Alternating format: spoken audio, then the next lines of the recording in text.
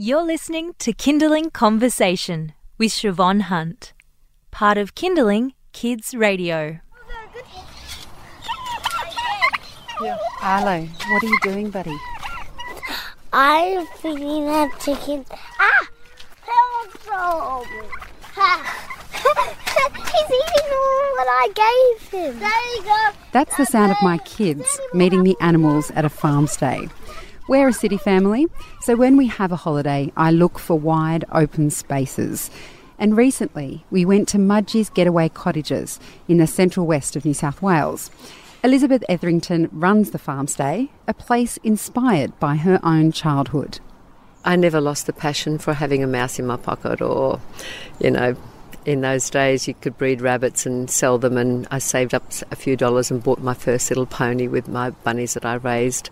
I even raised chickens in my bedroom with an old Mortein fly spray for trying to keep the eggshell moist enough. So all of that was something that nature gave me, and I didn't realise that it was giving me a wonderful understanding of all those lessons that you can learn from being outside of the classroom.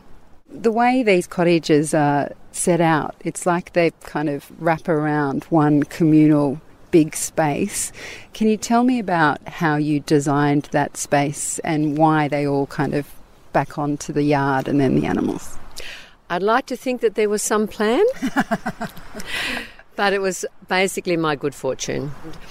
I dabble in paint, and this is my palette.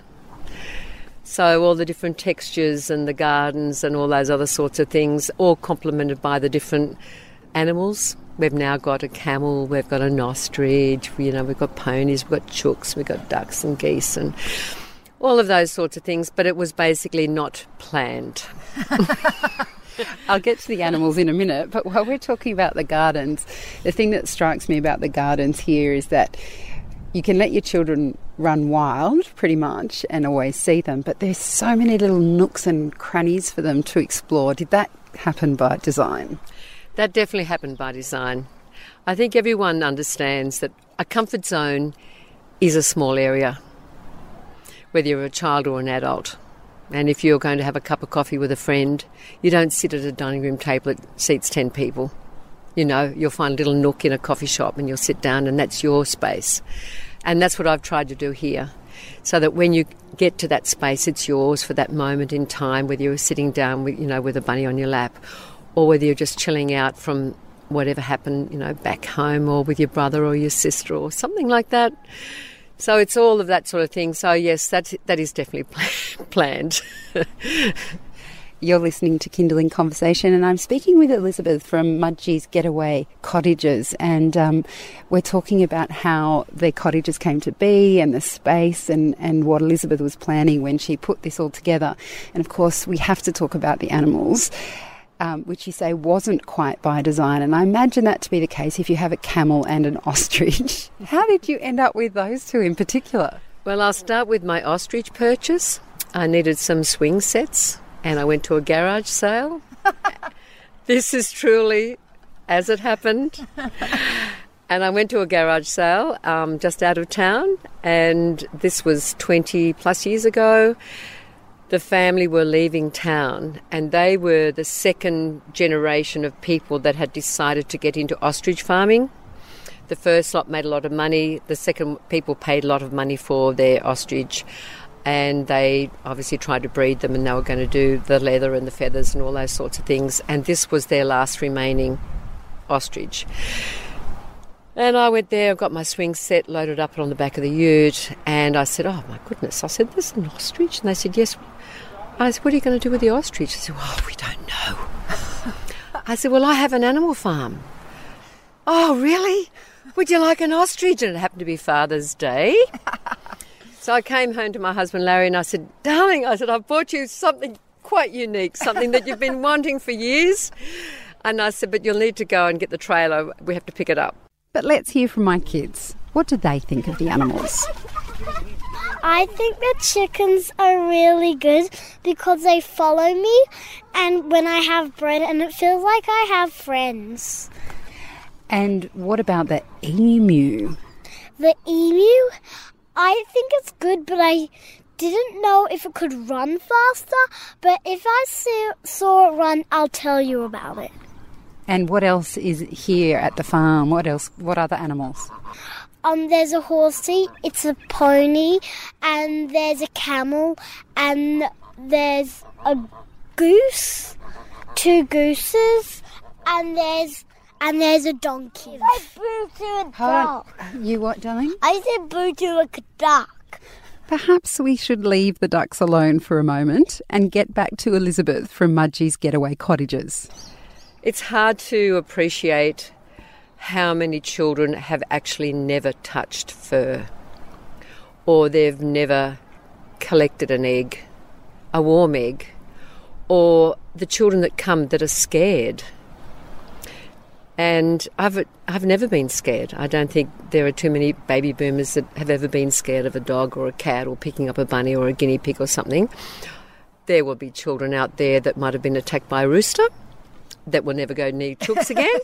But basically, the children today don't know the feeling of actually holding something that is so innocent, and it's theirs, and they're looking at it and they're touching it, and it's this whole new feeling that, you know, that overwhelms them. You can see it. That gives me great joy. Arlo, where are we going? Where are we going? We're going to see the bunnies. You a bit excited? Yes. Okay, let's go. And I like a bunny. I like a bunny, Mummy. Yeah? I like a bunny and a camel. Which one do you want, the grey or the brown one? I want the grey. Okay, you sit down. I love that one. Do you think? He's really soft. He is, isn't he? He really like me. Fluffy, Mummy, because he's really fluffy. The other great thing about a farm stay is all the veggies that the kids can explore in the garden. Out the back, you've got 9 acres. There's a couple of acres of fresh veggies. Kids wake up in the morning to race down to pick a snow pea. I mean, seriously? I hear grandparents and parents saying they couldn't wait to get down and, you know, get the peas for lunch and things like this. And I'm going, and they get a tomato and it bursts. You know how when you put in a little tiny baby tomato in your mouth and it all squishes out? Oh, and they laugh and they go. Or they might run around. Maybe this isn't a very good idea, but they might squirt each other with a tomato. It really is that basic, you know. It is really that basic, and it fills me with tears sometimes just to see those sorts of things happening, especially when I see grandparents and parents just watching their kids playing unencumbered. They make their own rules. They make their own games. That, I think, is very special. So, guys, what did you think of the farm stay? Did you like staying here? Yes, it's full of animals and how tall they are, and the bunnies there. What did you like best about staying here? Petting that rabbit. That was your favourite thing? Mm-hmm. So yes, my son had a great time. So did my daughter. So did we all. If you'd like more information about Mudgee's Getaway Cottages, we'll have links on our website. Just head to kindling.com.au. Bye-bye, donkey. Bye-bye, goose. Bye-bye, goose. Bye-bye, duck. Bye-bye, goose. Bye-bye, duck. Bye-bye. Bye-bye, camel. Bye-bye, horsey. Bye-bye, horsey. You've been listening to a Kindling Conversation podcast. We'd like to reach as many parents as possible, and you can help us by giving us a review wherever you downloaded this episode. It means that more people can find us. I'm Siobhan Hunt. See you next time.